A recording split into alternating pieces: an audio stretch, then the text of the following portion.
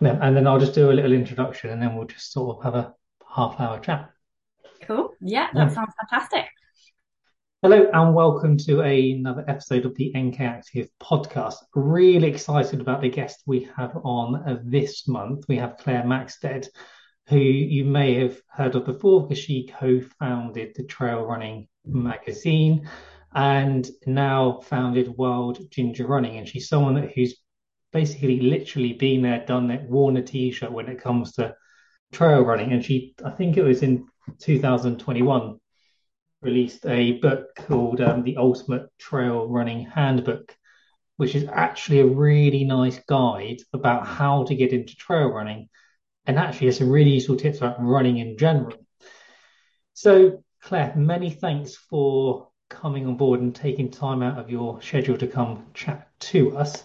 My Sort of pleasure. tell listeners about just a bit of background about how you've got to where you are today. Well, I'm not a natural runner. If a 15-year-old me could have seen this book and knew that I was the editor of a trail running magazine and that I would regularly run, like marathons and more, do the Bob Graham round, then I think I would have just fallen over in a faint because I hated running when I was at school. At school, running was presented as something competitive. There was like house cross country, there was the bleep test, there was house athletics as well. And because I was like, I wasn't like the fittest kid around, but I wasn't like super unfit or anything. I was quite active and I was quite like a nice kid at school. The teachers used to just force me to do everything. So I think one year I was doing the 1500 meters, the 800 meters, the 200 meters, and the long jump or something. And I just hated it because being ginger, I was really pale skinned. I'd go bright red at the drop of a hat. The boys would like point at me and go, "Oh, Claire Maxton's gone red already," like that. And when you're like 13, 15, 17, that's not the kind of attention you want from boys. And I just hated that feeling. House cross country in the winter it was really cold. So you'd breathe in and you'd get that blood taste in your mouth, and everything about running seemed to be about pushing yourself as hard as you could, going as fast as you can. And granted, it probably wasn't long distances compared to what I do now, but just everything about running just wasn't fun. It was like really horrible, and teachers used to be there on the sideline shouting, and people like be like, knees up, and can't you pick your feet up a bit faster? And it was all about criticism and beating yourself up and like being told off, and it just wasn't good. And I really hope that PE at school has changed these days, because I don't think that it's necessarily a good introduction to sport and exercise and well-being for a lot of people that aren't naturally sporty. So I think I'm very lucky that I found running in another way as an adult. I basically got a bit fat at uni because I drank too much beer and enjoyed myself too much. So the quickest way to burn the most calories is running. So I started running again at uni. I was always a really keen hiker, an outdoors person. We used to go on mountain biking holidays when I was younger with my mum and dad. I used to swim a lot as well. I was like quite good at swimming. I'm probably in all the sports, probably best at swimming, but I do it the least. But yeah, I wanted to do a triathlon. So, and I wanted to do adventure racing as well. So I had to get my running up to speed. So I started running again at uni, and it was just, first of all, just like 20 minutes. And at the start, I thought it was like, oh my God, I've got to go really fast. I thought running was about this, run, run, run, run, run. And then I discovered jogging, and what a wonderful thing jogging is. You can cover a lot of miles and be very happy just jogging. So yeah, I think I'd probably say I'm a jogger rather than a runner. Yeah, no, Yeah, that's it in a nutshell. That's how I got into running again, because I wanted to work off my beer gut. and actually, running is a really, really nice way of doing things um, after a night out as well. Yeah, yeah. Um, You can clear all the toxins from the body, sweat it all out it there. is. I've actually How it had works. some of my quickest runs the morning after the night before. Um, Yeah. I think there's something to be said in there. So it is almost like it sounds like, yeah, you didn't intend to get into the sort of trail running. You sort of just stumbled across it and then and No, then got yeah. hooked. And that story I hear so often in clinic That's with really patients. sad, isn't it? Um, and it's really, you do touch on a very, very good point with regards to sports and children. And there can be this very competitive nature to it. But one of the beauties about running, and particularly trail running, is actually when you get down to it, no one really cares if you finish first or finish last. You're there Yeah, just doing it, having fun with a group of like-minded people. And sometimes, yes, you're racing against yourself. Sometimes you want to be competitive, which is all good, but it's also just as acceptable just to go and do stuff at your own pace. And yeah. if you take Park Run, for example, this fantastic thing of 5K every Saturday morning, Mm, you got some people that walk it, some people that run it. But the thing you notice, it doesn't matter if you're first or last, everyone is still cheering each other on. And mm, it's just that community spirit of it. yeah. And And even more we, the last runners through because everybody's finished by then, so there's loads more people to stay and cheer them on, and it's even more kudos if you're, you've put way more effort in if you're a larger person or if you're a less fit person or if you're an older person, all of those things that it's even more kudos to actually finish a park run. yeah, no, exactly. And I think also now trail running is getting more and more popular because I think people are starting to realize that trail running isn't nipping off to the Alps every weekend to run up and down a mountain. It actually Yeah, could be done in the countryside in the yeah, yeah, UK. And like, unfortunately, I've got the South Downs Way on my doorstep and whatnot. So there is actually loads of places. You've got the Peak District, the Lake District, you've got in the West Country, over in North. You've got loads of places where you can just get up and just go for a run in the woods and just do some trail running. And a lot of my patients say they enjoy it because they literally just don't have to think. They don't have to worry about things. They just go for a run. And it's a yeah. case of they're not really worried how long it takes them. And actually, they find it more exciting because there's always things to look at. So they don't sometimes get that boredom factor that you can get if you're just crunching miles on the road, mile after mile after mile. With trail Yeah. running, there's always something different. So we'll have a quick chat about events that you have done. Because I think you've just come back from UTMB. Yeah, I didn't actually run the UTMB. Yeah. A little bit out of my current fitness level for sure. But yeah, I have just come back from UTMB. Yes, And I'm that's just coming back into running after having a baby. So yeah, taking it nice and gently, which is not usual for me. no, it's once you got the bug, it's difficult to take that slow and steady run. And we have a saying in clinic that a runner who is not running is just a grumpy person. Like Yeah, like it's definitely. we do everything we can to keep runners running, even throughout injuries, if it's safe to do so, because a runner who doesn't run, they're just a grumpy person to deal with in a nutshell. Yeah, yeah, it's not a good thing if you can't run. So for the listener, is the what is the UTMB? It's the Ultra Tour du Mont Blanc. It's just over 100 miles around Mont Blanc. So it starts in Chamonix, which is in France, and it goes through Italy and Switzerland as well. And it goes through up and over various mountain passes. I think there's like 8 or 10 significant uphills. So there's a total of 10,000 meters of ascent throughout the whole race. And they get 46 hours to do the race. It starts on the Friday evening in Chamonix in the main square. There's like 200, I think 2,500 people ran all the various races of the UTMB. There's lots of different ones this year. I think about kind of 2,000 people run the actual UTMB, and it takes a good 3.5 minutes for them all to filter through. And it's, if you can imagine the London Marathon, if you've ever been to watch the London Marathon and the hype that's there at the start line and at the finish, and there's like people, like 10 people deep. It's like that in Chamonix on race day and in all the little villages that it goes through. Everybody comes out to watch the event. Even like non-runners support the event because it's just so exciting. The atmosphere is amazing. And they start at about 6 o'clock on the Friday night and they run through the night, and the elites will come in at like 1 or 2 o'clock in the afternoon, having run for 20 hours. Kilian Jornet just broke the 20-hour record. He did like 19 hours 50 this year, which is amazing. And then the male runners come in soon after that. The women will come in the early afternoon, so like 4 o'clock, 5 o'clock, doing the race in like more like 24 hours. And and then everybody else comes in through the second night and then through to the Sunday morning and afternoon. And by 4 o'clock on Sunday, you've got the last person coming through. And the atmosphere for the last person is incredible, because that person has blood, sweat and tears. They're going to crawl over that finish line. They're going to make it by hook or by crook.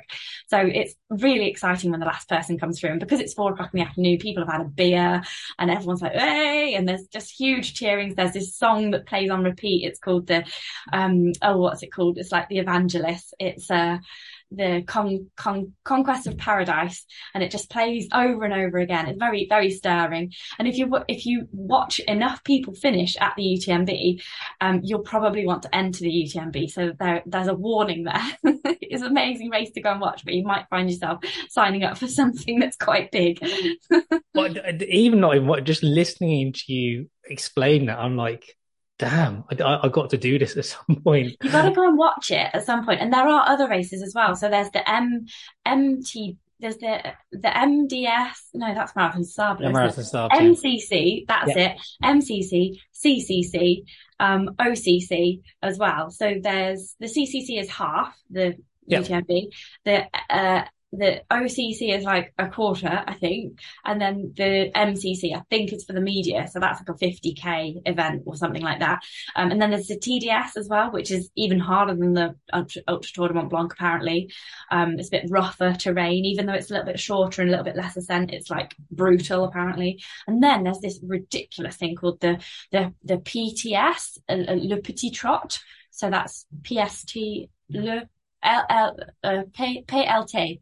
Le Petit Trot, something like that. It's called the PLT or something. And it takes them 6 days, and they've got to take a helmet with them because they're going through such areas where rocks can fall on them. And you do it in teams, in pairs. So you get like these father-son, mother-daughter, husband and wife teams, or like friends. And they're coming in as well as the UTMB finishers are coming in. And you can tell that they're PTS or something like that, because they just look completely like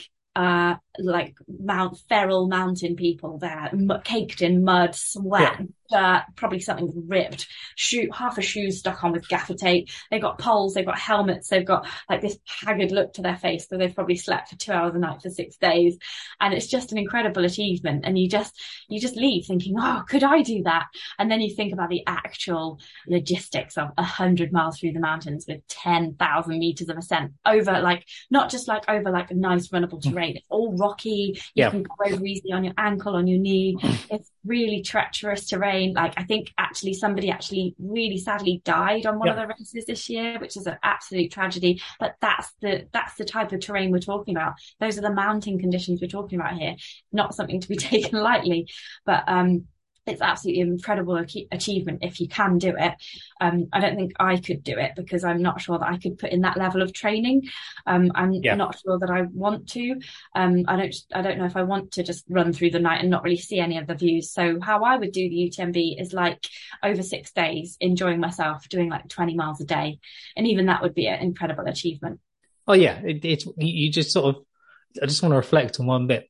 10,000 meters of ascent. Yeah. That's just think about that. That's the equivalent of going for, if you just go for a normal 10k run, that's the distance you're going to go uphill throughout that event. It's more than Everest from sea level, isn't it? That's just insane. And a lot of it is hiking as well. I spoke to the women's winner, Katie Scheid from the USA. I managed to interview her after the race, and I said, what's your top tip for like normal people, more like me, who might want to do the UTMB one day? And she said, there's a lot of hiking. Go hiking. And Jasmine Paris, who's another amazing ultra runner, she won the Spine race outright one year, and I think she still holds the record on that race. She said she goes hiking at altitude for 2 weeks at a time with a huge backpack on, camping with her husband. Less so now, she's got kids presumably, but that's how she used to do a lot of her training, up higher altitude hiking. And that's brilliant to know, because if you're a person that gets regularly injured, like some of the people who might be watching today from that associated with your podcast.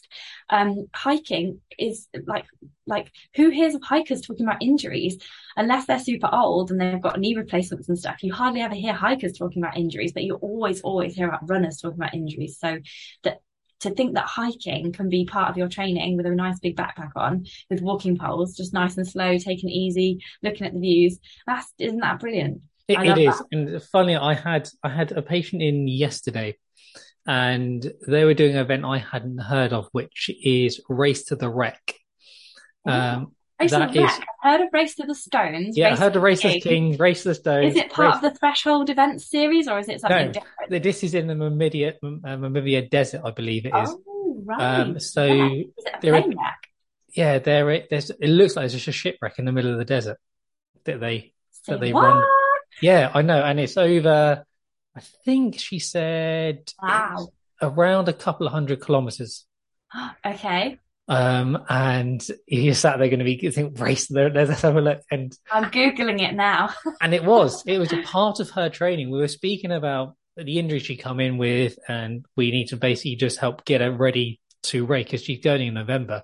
So she's only got 8 weeks until race day. Oh, it's a rat race event. I've just found it. Yeah. Yeah. Wow. Yeah. And it looks at it. And again, it's just, but she spent a lot of time over the summer hiking. We're just in a camper van, hiking in Lake District, hiking all around those areas. Yeah. Because a lot of the event, it is a walk-run event. Yeah. And then it's even like you say, like questions around about the pack you have. So actually, are you training with the equivalent weight that you're going to be carrying on race day and everything on those lines? And those are really, really important things that you need to consider, I think, when you're training for these events. Yeah, and hiking's such an important one because I didn't do actually. I DNF'd the Cape Wrath Ultra in 2018, and there was a lot of hiking involved. And my training had just involved running, like 20-mile runs.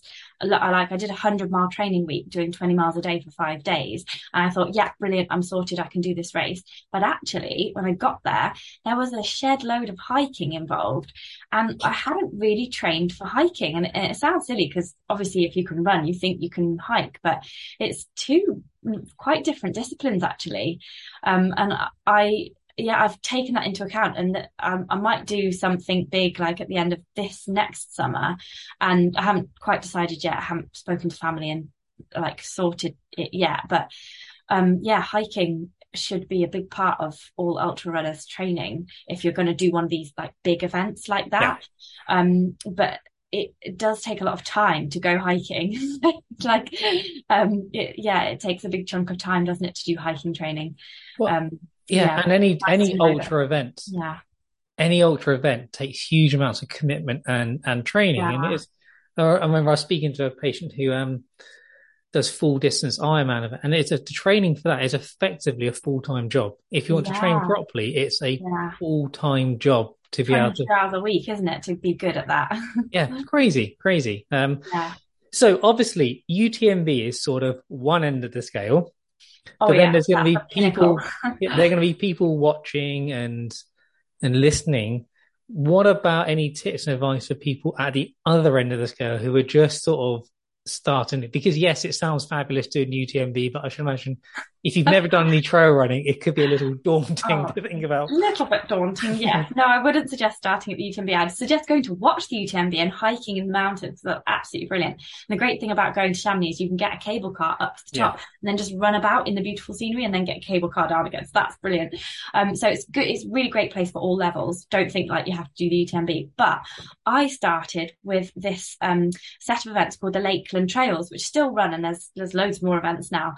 But it was about 9 to 11 miles I used to do. And they've got 2 categories. Well, they did at the time that I was doing them about 10 years ago. They had like the walkers category, which starts off an hour earlier. And then they have the runners category, which goes and then you overtake all the walkers, which is quite nice because you can say hello to everybody and they all cheer you on. And if you're a slow runner, you also might want to go in the walkers category just because it might just suit you to be within that sort of time time frame. So they're really brilliant events. They're in the Lake District, hence why they're called the Lakeland Trails. And they were set up by a sort of an acquaintance friend of mine, Graham Patton, who was a really good European mountain runner. And he saw the atmosphere and the sort of pizzazz of the European races, and he wanted to bring that back to the UK. So at those races, you get a real family festival atmosphere. They take place in a big field with parking nearby. You've got a bouncy castle, ice cream van, food stalls, stuff for the kids to do, little kids races around the field, which is really cute. And then you've got a balata drumming band, you know, those like bands, which really is a fantastic way to start the race. A lot of races do it now, but they were the first people to really bring that out in the UK. And you start off and you're all G'd up and then you all go and it's brilliant. And some people, will take it really seriously and they'll properly like jet off in front and they'll win the race, whatever, get a course record, whatever. But so many other people are just jogging along, chatting to their friends, taking selfies. There's a really good family festival, friendly, supportive atmosphere at those races. And then because it ends in the field, you often do like a lap of half the field to come back to finish. So you've got people just hanging around eating some food, like families, everyone's family will cheer you on, and there's groups of people, whoever's finished already, they'll be like mooching around with their free meal, with their medal, and they'll be cheering everyone on. So you do this lap of the field and you really feel like royalty finishing, because it's just such a great way to finish a race. You feel really buoyed up by it. It's like a mini UTMB in a way. So I really recommend those events if you've never done a trail running event before.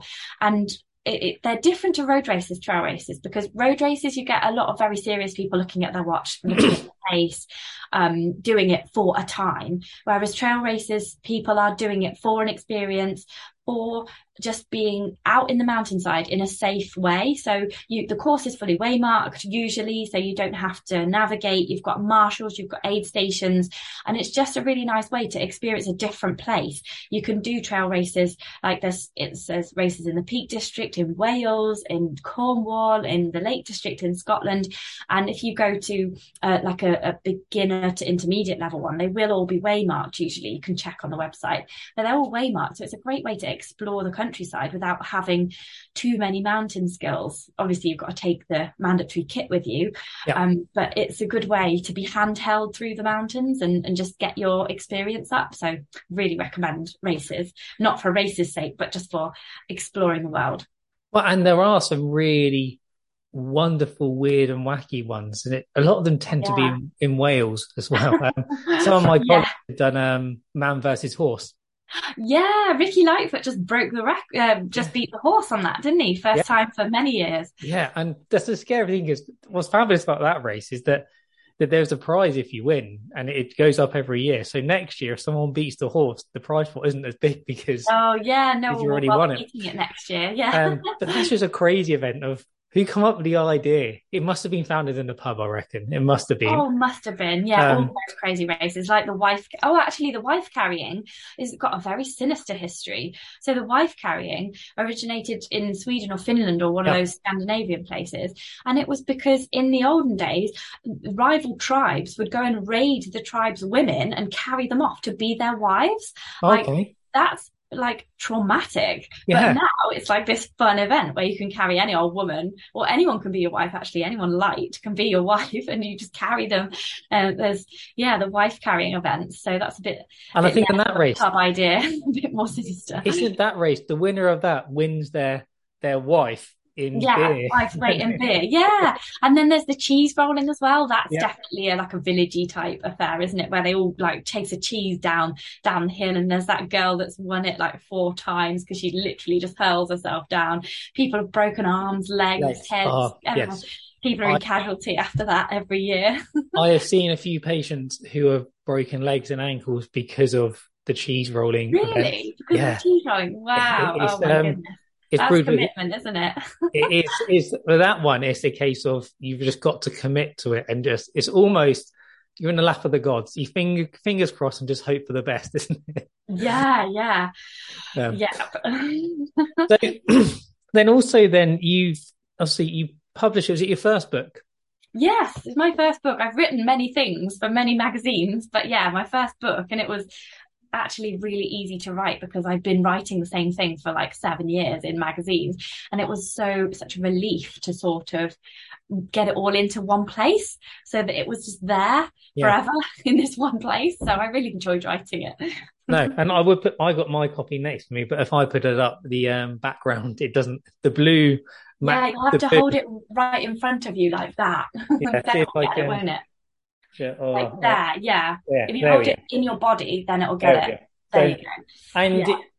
it is what I liked about the book was how easy reading it was, and how it was filled with very small but informative little tidbits along the way, and just little self-help bits, especially around footwear. Like, actually, I tell patients all day, every day, the best footwear is the shoes you find just most comfortable. And what your best friend wears doesn't mean it's going to be the same shoe that you like. So it is a case of just, you've got to kiss a few frogs, as it were, before you find the prince with some of the shoes. And Definitely. you've I'm got still to kissing find, frogs. I don't know if you can see behind me, but I've got like 25 shoes stuck there. I, I still haven't I, found the perfect pair, and I'm a shoe tester.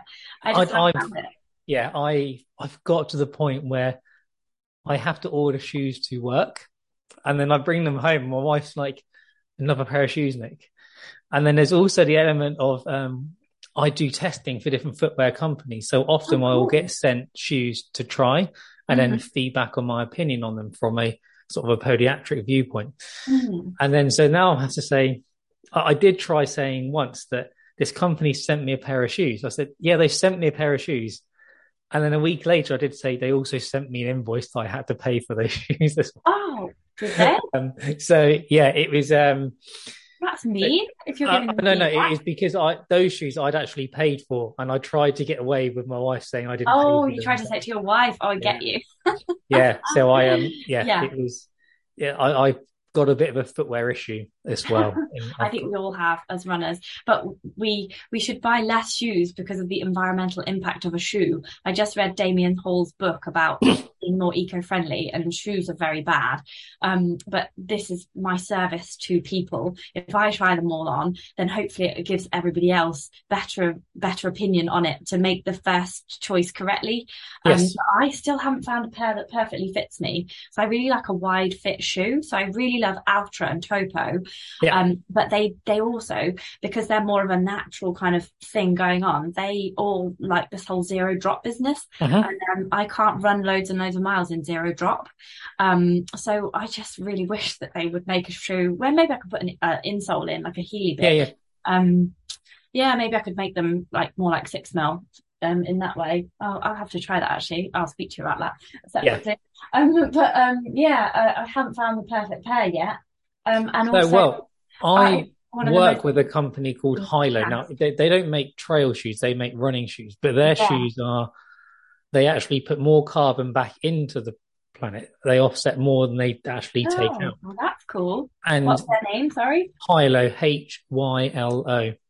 Okay, Hilo. Um, I look and at they're them. very open about they literally for their carbon footprint, they won't just tell you for the shoe, they'll tell you for the whole shoe's journey from Yeah, literally the from chain. the chain from manufacturer to your front door. Yeah. And they make their shoes 100% out of natural materials, so different plants, natural rubber, cork, Oh, everything on those lines.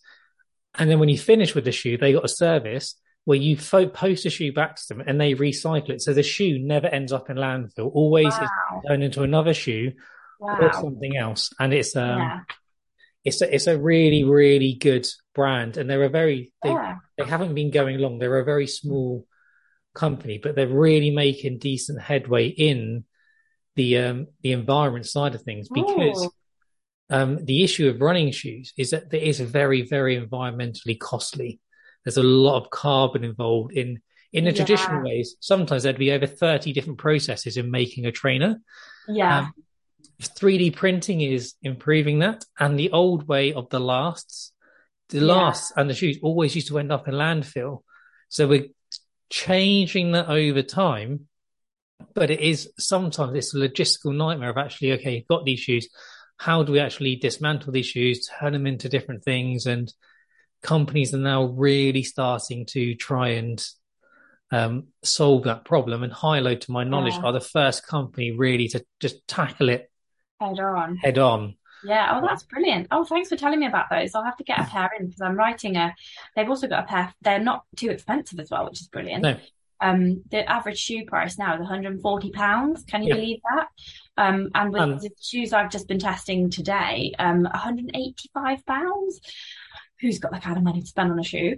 But these, I just saw a pair there for £100, so I'll yeah, have to get that in my budget shoe test. no, and they have.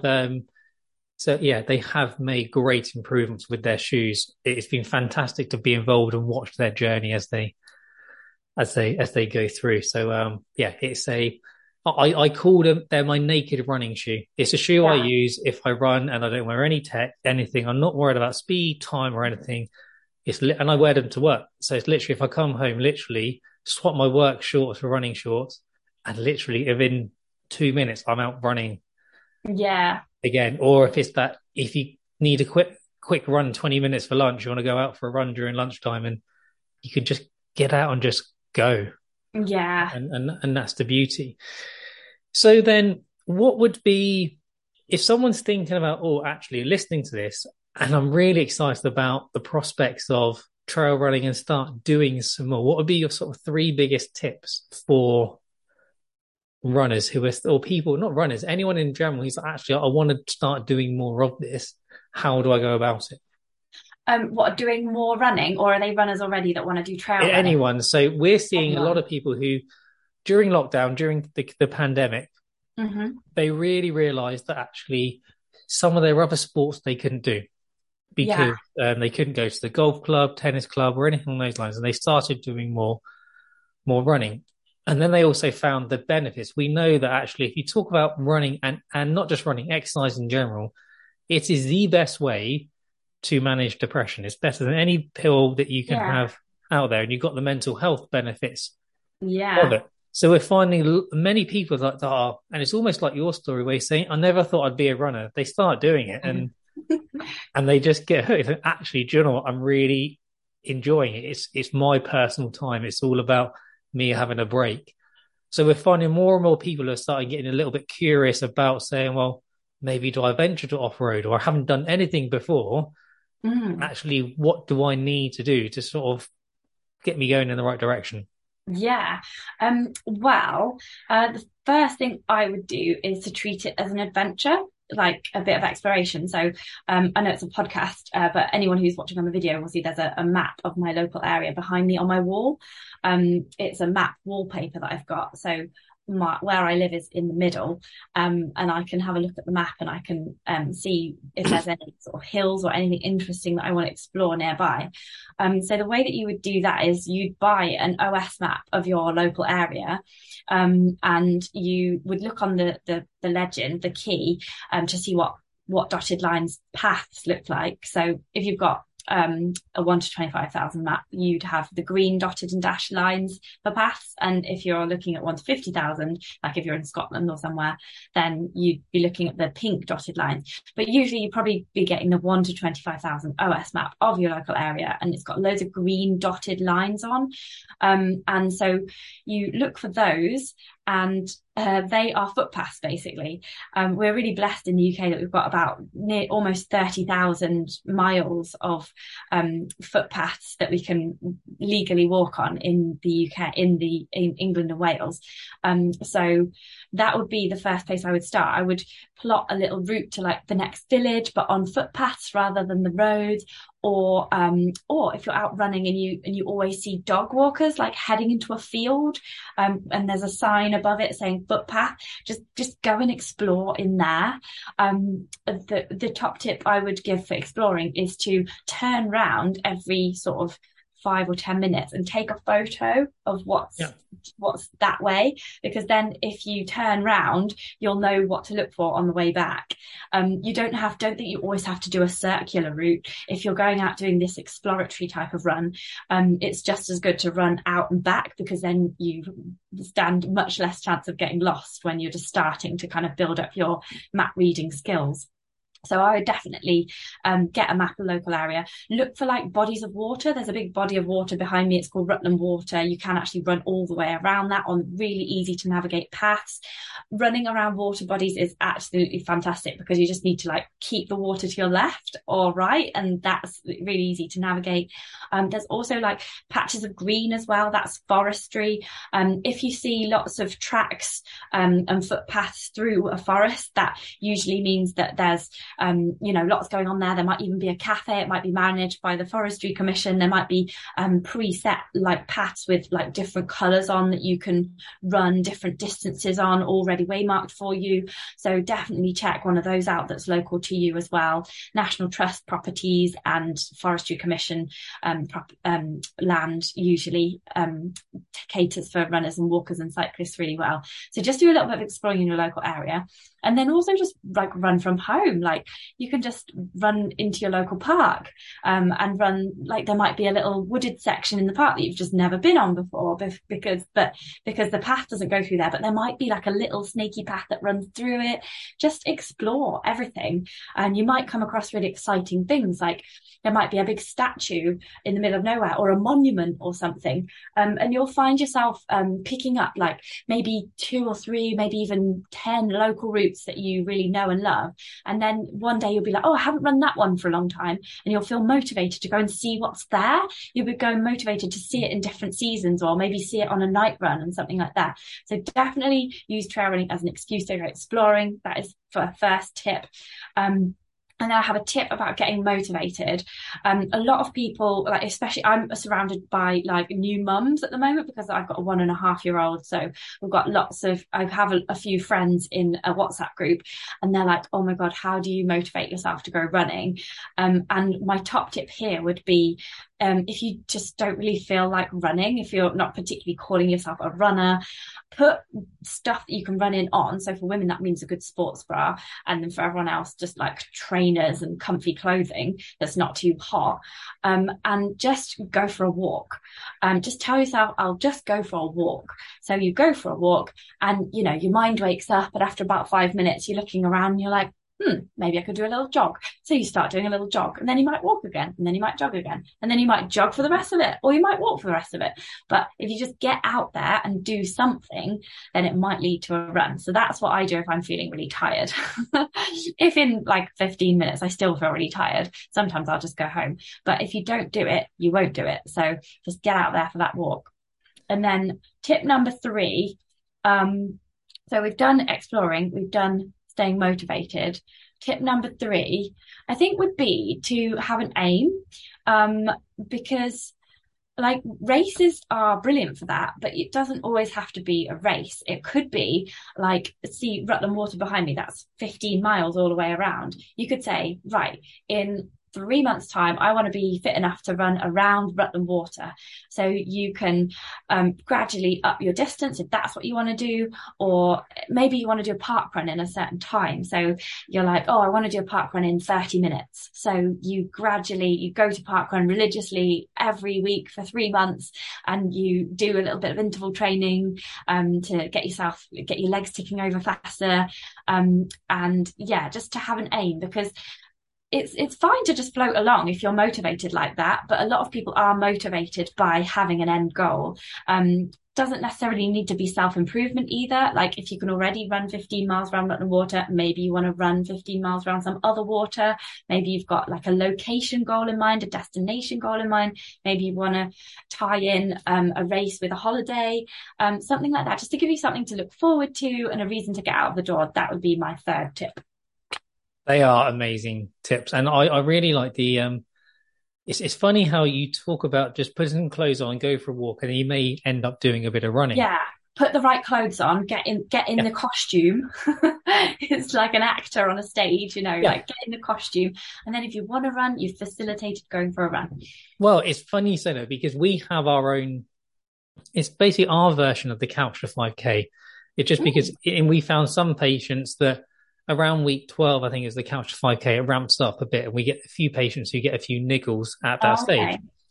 So we've basically created what we call it 0 to 40, which is no running to 40 minutes of running in 16 weeks. Okay.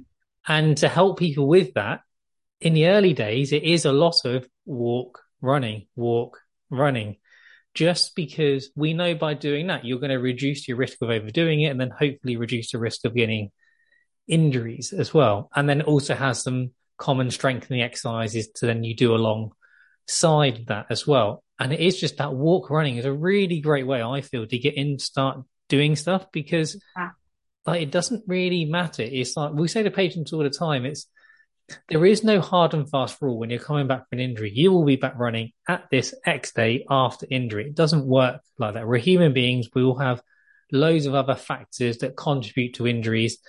So some of it is just, well, let's just go and test the water. Let's just give it a go and just see what happens. And then the more you then do it, then the more confident you feel and you then just keep pushing yourself forward. So I really, really like that tip. And then I also really liked that last tip as well.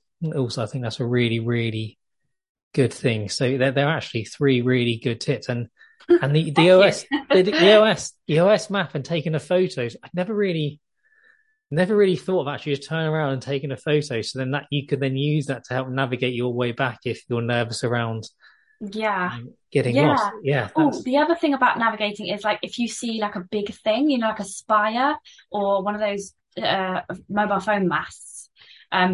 Like we've got one in our local quarry, and when I was exploring all around that area, like over there, I would often go, oh goodness me, I've gone through so many fields now, I don't know where I am. And then I'd see that mast and I'd be like, oh, I live near there. Yeah, so yeah, look for the high things. I tried at an airport park when you park your car in the airports. You take a photo and you still get lost. You're like, I'm in Green Sea section 2, and you're like, yeah, where is that? I took a photo of this. Car parks with the key that going beep. Yeah, that's what you do. I mean, go around over there, the mile over there, quick before someone nicks it. And again, as I say, that last tip about the goals. When someone comes to see us, we ask them, what does your goal want to be? And your goal doesn't have to be to reach the UTMB.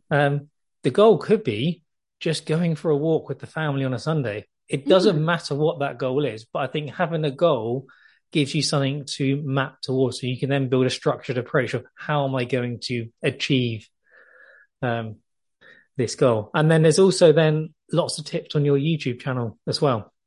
Yes, it's supposed to be helpful. There's lots of advice there from elite athletes, from really top coaches, from nutritionists, sports dietitians.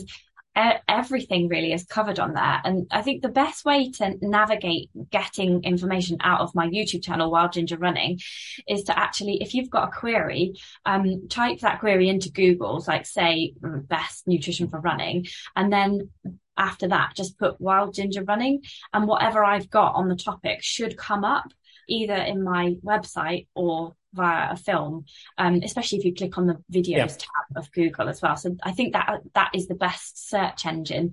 You could also use the YouTube search engine as well. That's the second most used search engine after Google, actually.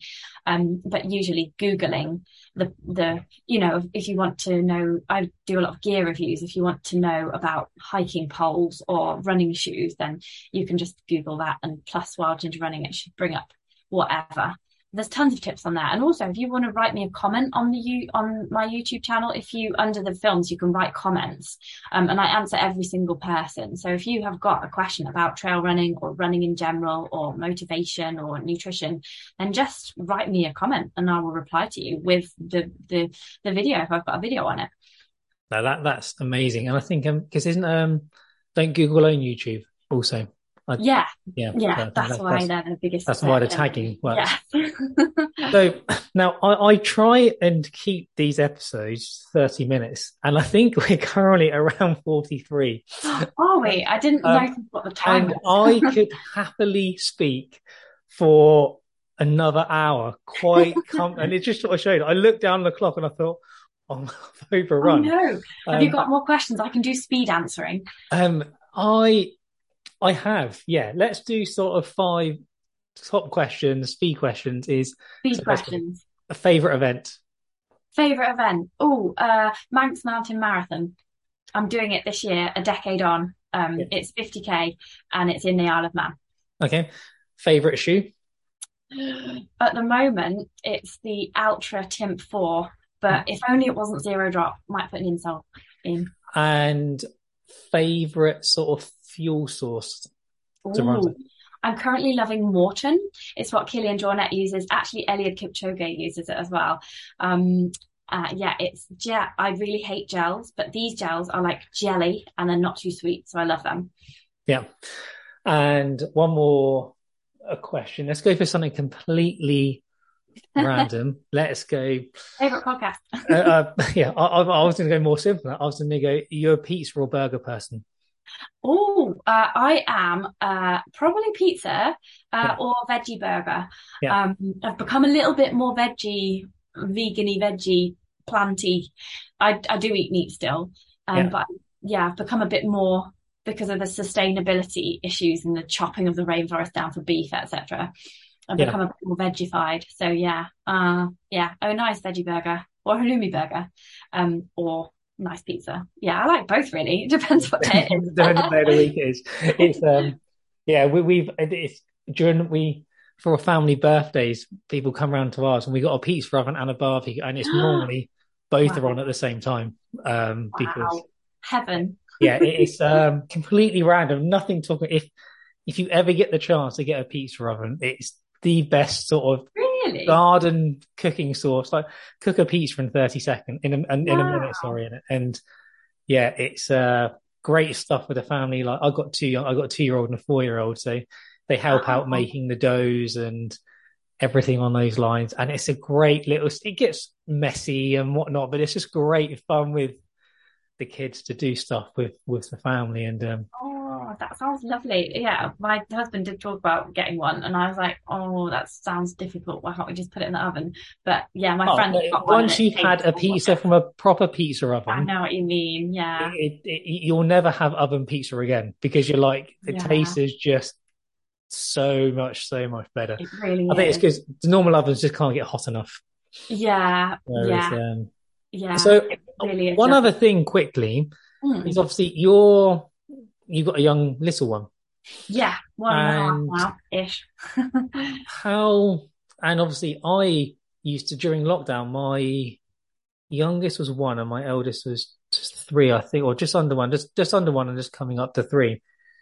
So I actually, to help keep out and going doing stuff, a lot of our local woods put on like little Gruffalo trails and whatnot.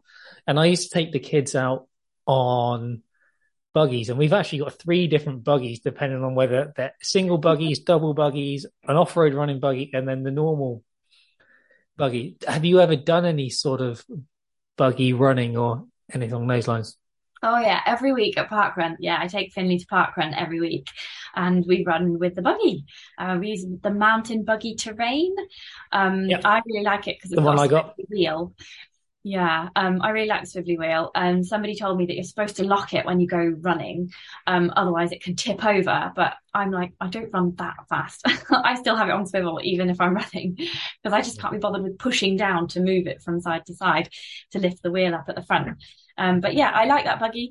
In all honesty, I hate running with a running buggy. I find it really annoying. I only run with a running buggy if I don't have any other childcare options. So it puts about 3 to 5 minutes on my parkrun best time. Yeah. So I have a buggy PB and a post-birth PB, and then a PB for when I was young and fit.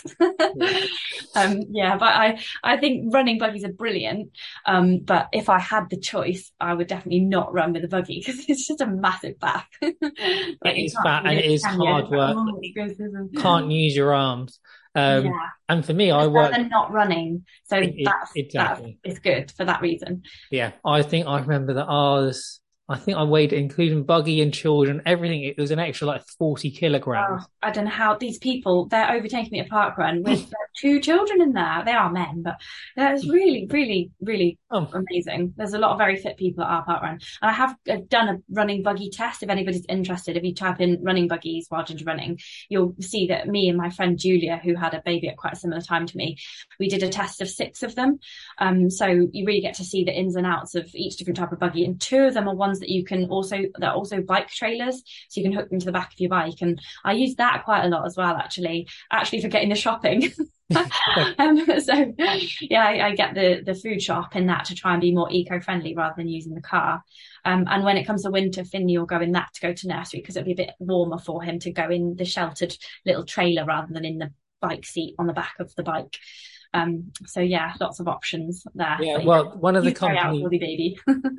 one of the companies we work with, Run 3D, the founder, Jessica Leach, she was the world record holder for a marathon in Oh, buggy running. yeah, I saw her interviewed, Yeah. and all I could think of was like it's 3 hours 20 or something like that, isn't it? Her record.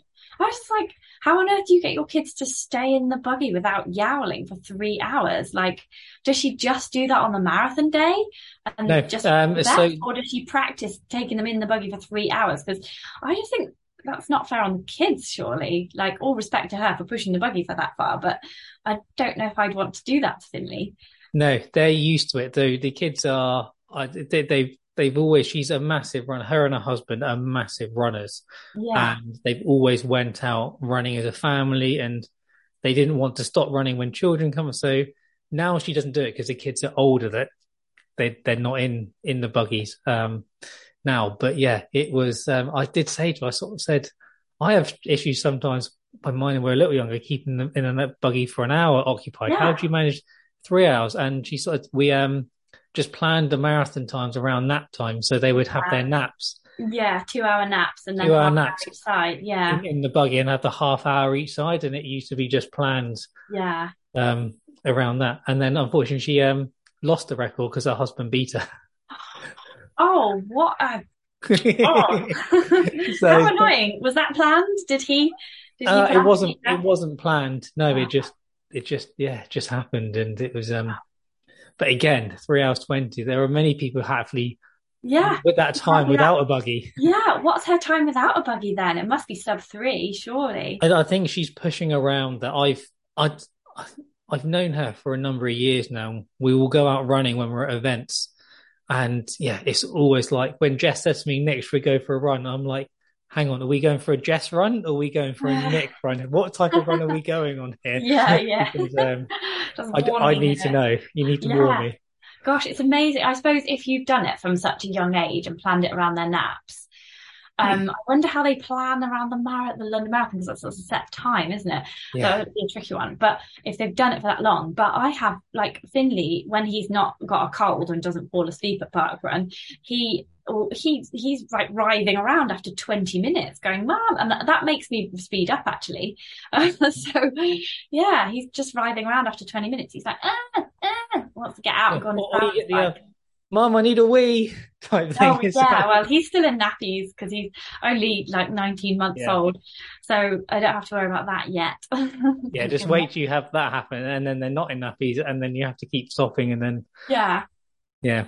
But I just want to say a massive thank you for coming on and chatting with us. I thoroughly enjoyed it. I think that's been yeah, shown no problems. It's by been the fab. time Thanks, that they were great questions. Really enjoyed it, and I hope that it helps some of the people that listen to your podcast, like some of your podiatry people. no, thank you very much. So thank you for tuning in and listening to this month's podcast. We will put all the details for Claire's sort of YouTube details and the book in all of the comments.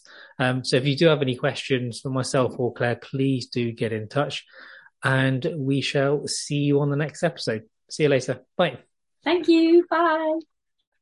Right, let's stop recording.